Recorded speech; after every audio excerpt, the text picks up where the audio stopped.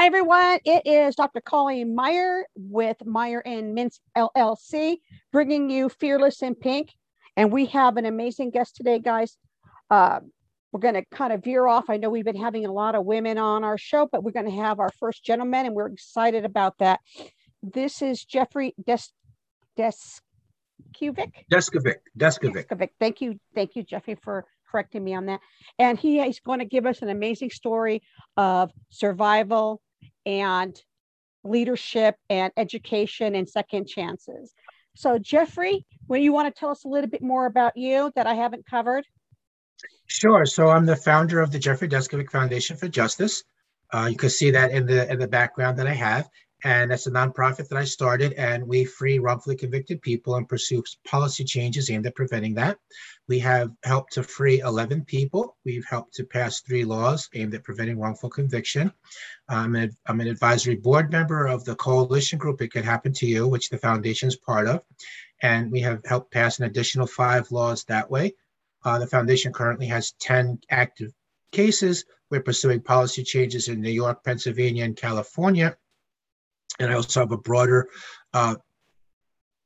criminal justice reform agenda as well, policy changes. I have a master's degree, and my thesis is written on wrongful conviction cause and reform. I'm also an attorney. At some point, I got tired of sitting in the front row of the courtroom, and I wanted to be able to sit at the defense table and represent some of the clients myself, make some of the arguments. And I got started on all this advocacy work because I was wrongfully convicted myself. I was wrongfully convicted. I was arrested when I was 16. I was wrongfully convicted at 17. I spent 16 years incarcerated from age 17 to 32 for murder and rape I did not commit. I was ultimately exonerated through further DNA testing, which not only exonerated me, but also identified the actual perpetrator. So my charges were dismissed on actual innocence grounds. He was arrested and convicted, and I have this clear-cut mission in life, making a difference and working to free people in the same position that I was once in while preventing this from happening to other people. Your story touched me when we first talked because, you look at and you see stories like yours sometimes come up. And what I think about is all that time that, we have one life to live, and you had spent this time incarcerated for something you didn't do. What advice would you give to somebody, or if you could give advice to your 16, 17-year-old self, what would it be when it comes to dealing with an arrest or interrogation with law enforcement? I would say that after you give your name and where you live, the next thing that you say is, I want a lawyer, and wait and just insist on that. Don't come off of that. Keep asking for a lawyer. Wait, they have to supply you with an attorney, and that attorney will level the playing field. It will prevent law enforcement from overreaching you. It'll prevent them from coercing you or making threats, which is what happened to me. I think that's really important for women to know because I was a 16-year-old when this happened, and how many of us know what to do if the police want to speak with us? How many of us know what to tell our son or our daughter?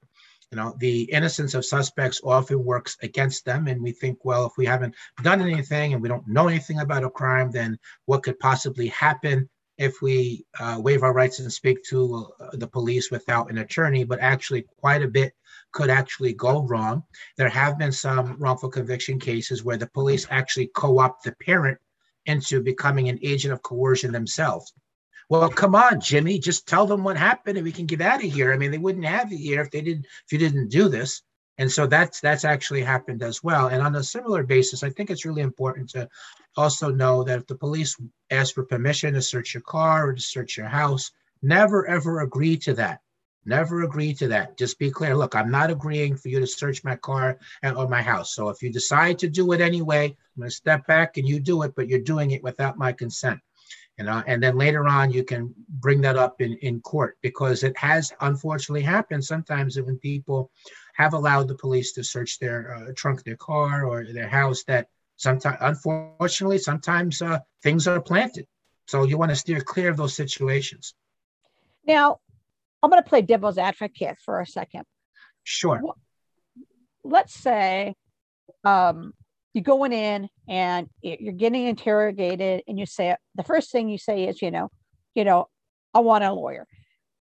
Does that, no, it doesn't make a person guilty, but does that put in the officer's head, well, why are they asking for an attorney if they didn't do anything?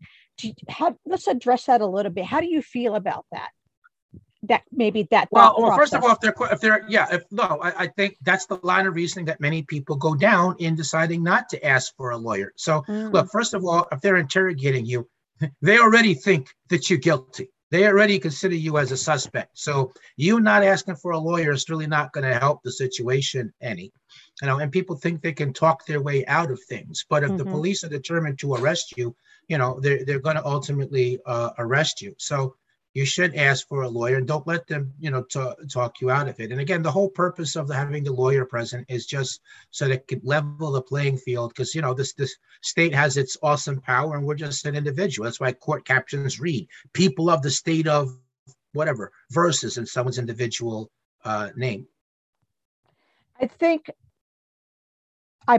agree with you. I think it's, we have this right for a reason, right?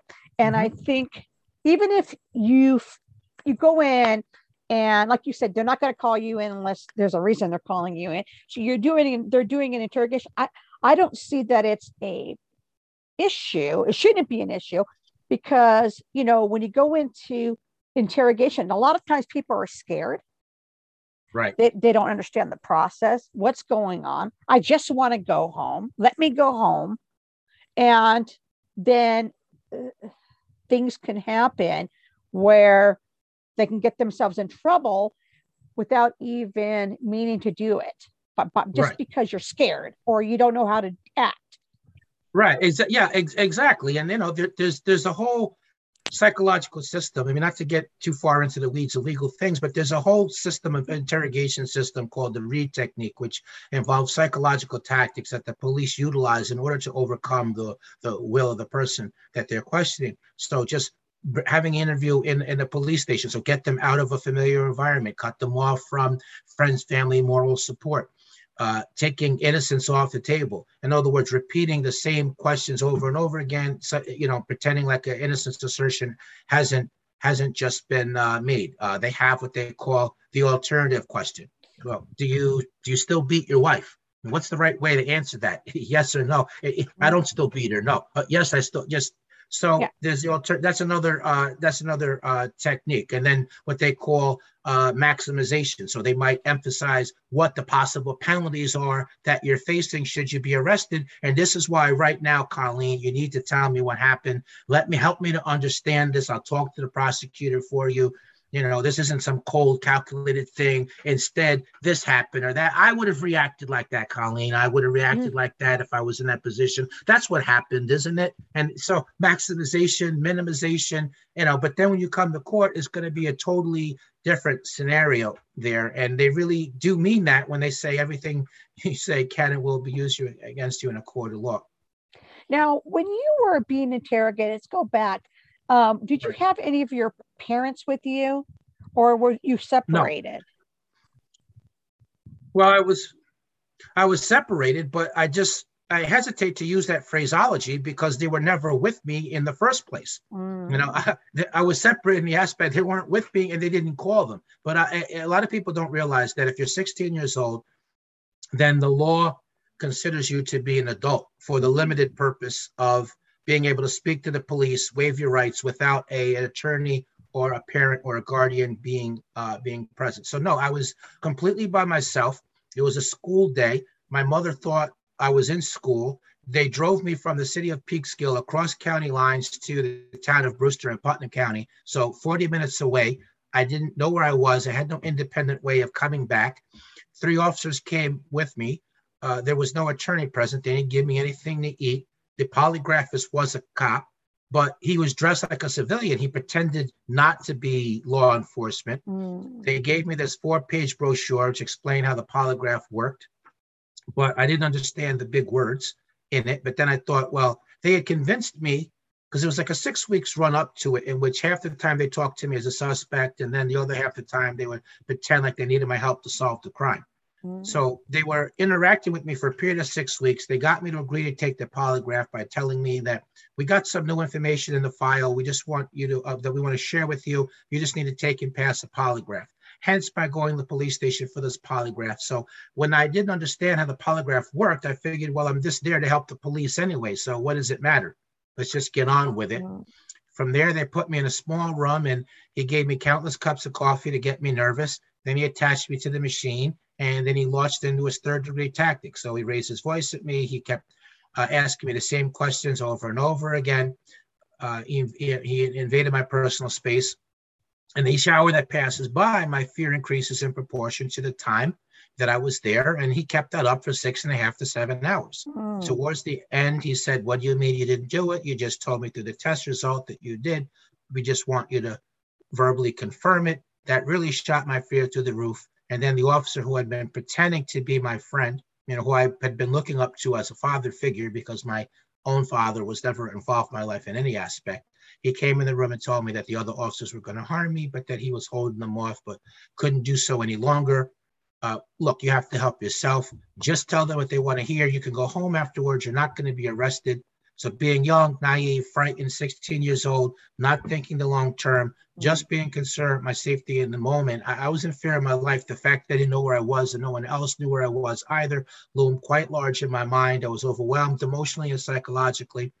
Then there's this threat, there's this false promise. So I decided to make up a story based on the information they gave me in the course of the interrogation, the 6 weeks run up to it. By the time it was all said and done, I collapsed on the floor in a fetal position, crying uncontrollably. And obviously I was arrested.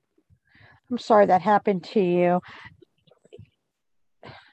You hear that or you see that a lot with, I think, especially minors or teenagers, Right.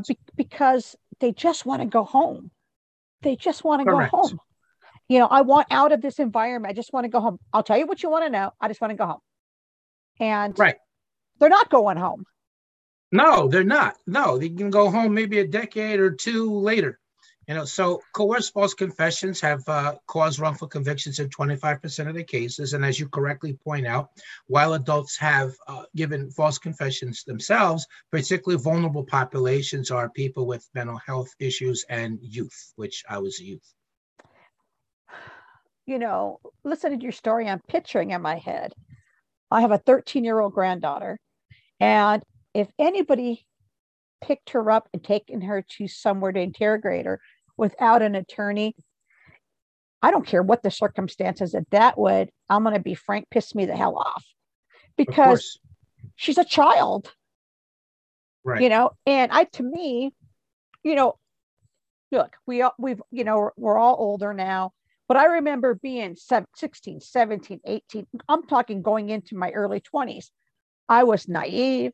I was, ignorant of some of the things that they're in the world because I wasn't exposed to them.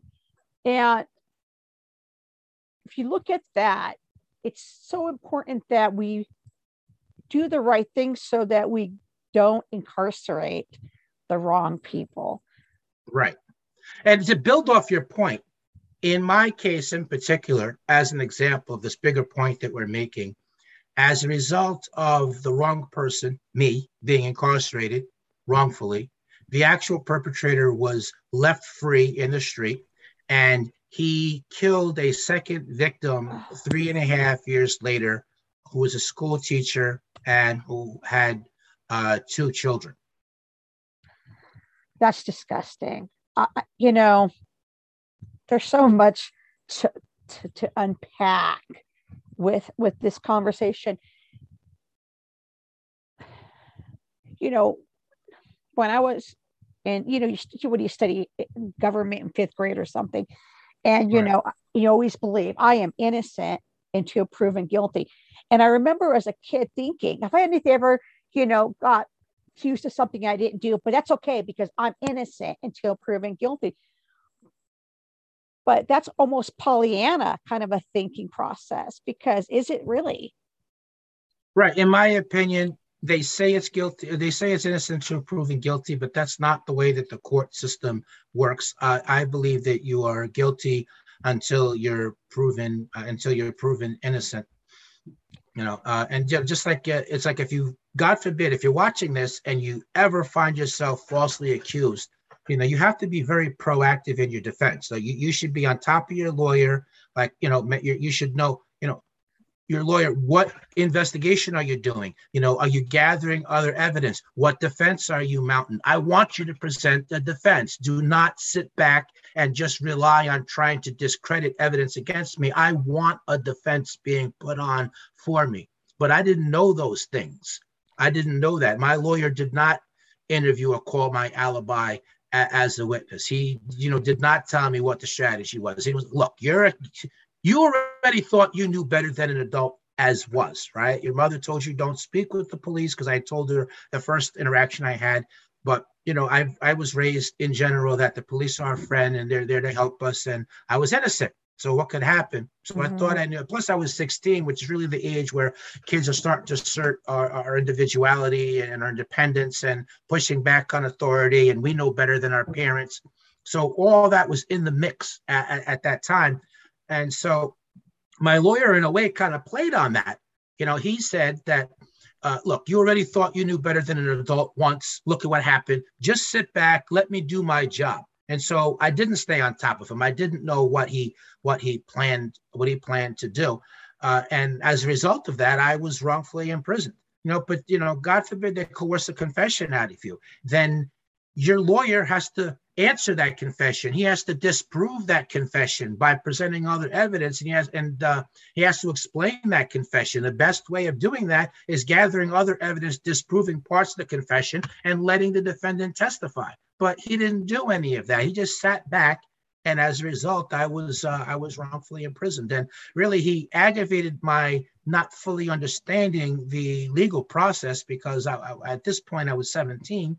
By he would not allow my mother or any of the male relatives, members of my extended family, he wouldn't allow any of them to participate in any of the conversations about strategy, such as whether I want to have a trial by jury or a judge, whether I was going to testify or not. He wouldn't allow me to. So again, God forbid you ever are in that situation, or your kids are, my mother, if I had someone that knew better, they would have went to his supervisor and said, look, my son is on trial for his life here. He's 17 years old. He doesn't fully understand. And this lawyer in your organization will not allow me or anyone else to participate in any of these conversations. I need to be included so I can help explain and I can help make decisions. Yeah, at the end of the day, it might be my child's decision, but I want to inform them. I want to know what's going on.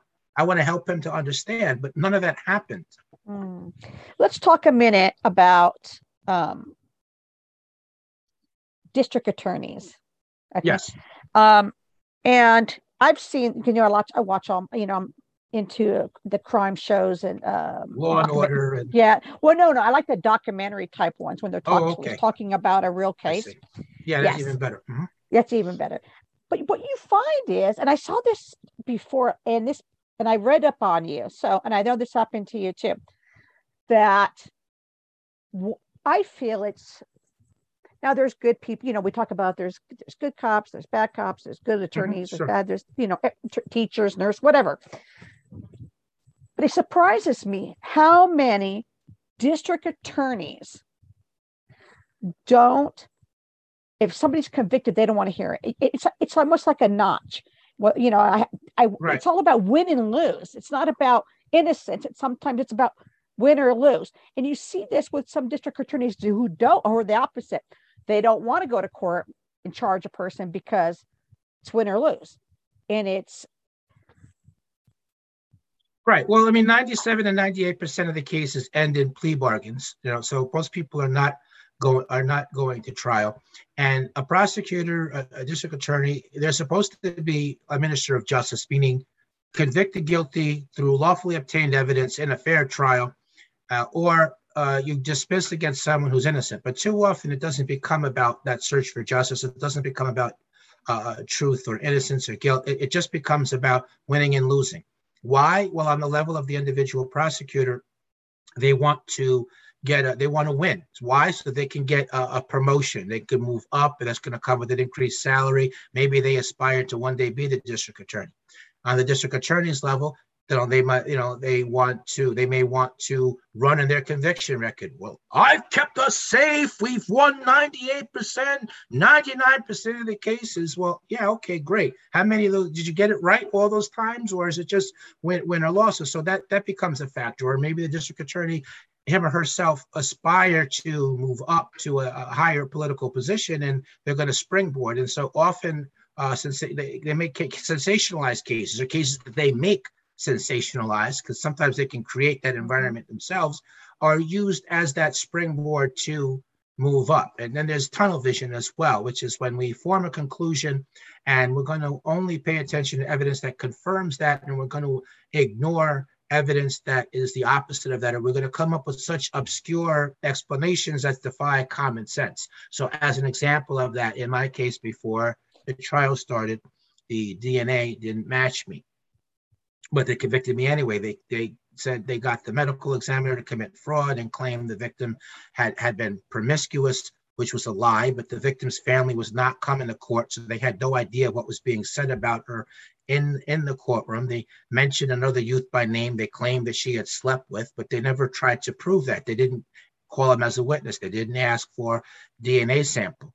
And if this fiction that they made up, that she slept with somebody prior to my murdering and raping her, actually happened, then that would mean that there would be DNA of at least two people then, right? Not DNA of one person. So that's what I mean as an example of tunnel vision and ignoring evidence that doesn't fit, or coming up with some obscure explanation for it as to defy common sense.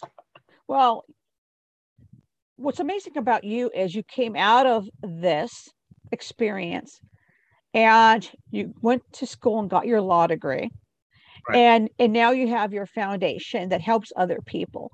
So let's talk about your foundation a little bit. Do you want to share, what exactly is I know it's about.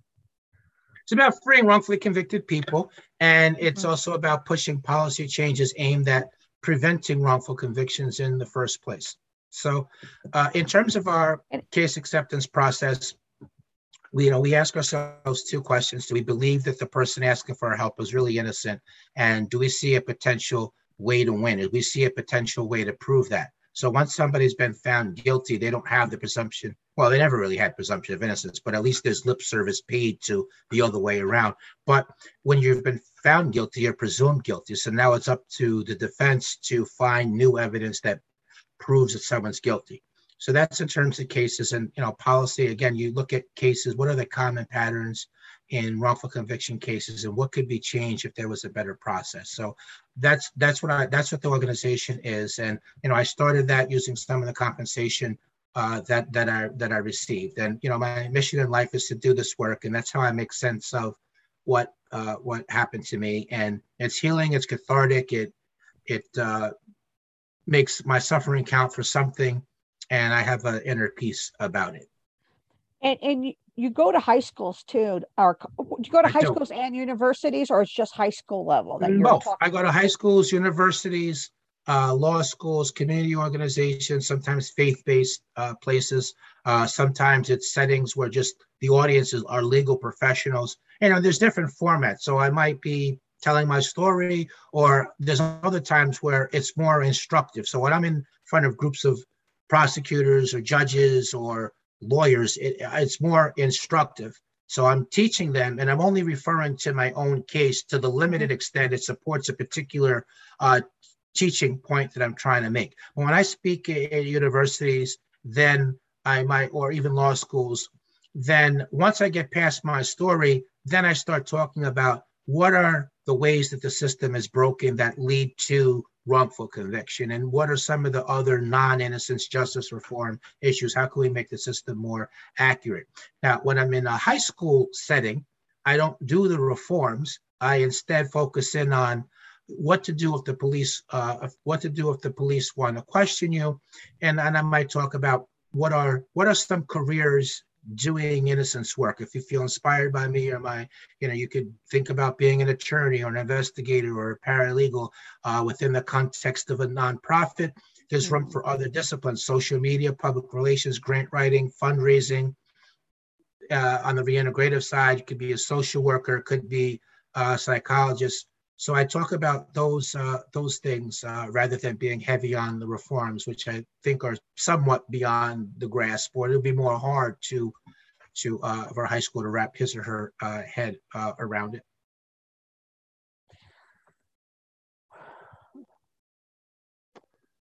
It's so impactful. Everything. The second time we've talked, and it still just amazes me. You like I said before, you took lemons and you made lemonade out of it, and you're not only did you make it, but you're giving it away. You're sharing your wisdom and your knowledge and your experience. Jeff, if somebody wanted to get a hold of you and say, I'm interested in either supporting your foundation, be a part of your foundation, just talking to you, what would be the best way for them to get a hold of you?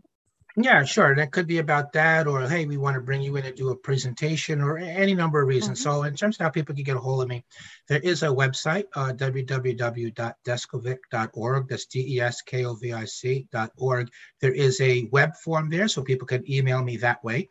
I am on social media, so I have a public figure page on Facebook. I'm on Instagram. I'm also on LinkedIn, so I can get messages that way.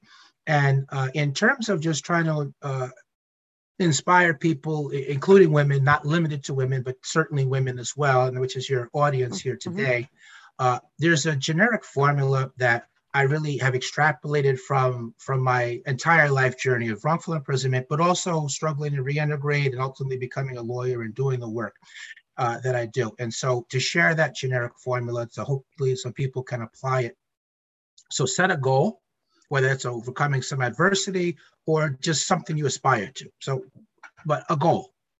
Then after that, have a realistic plan, meaning you should be able to look at it 3 or 4 different ways and think to yourself, yeah, I could see how that would work. Because who wants to carry out a plan if you don't think that the plan can be successful?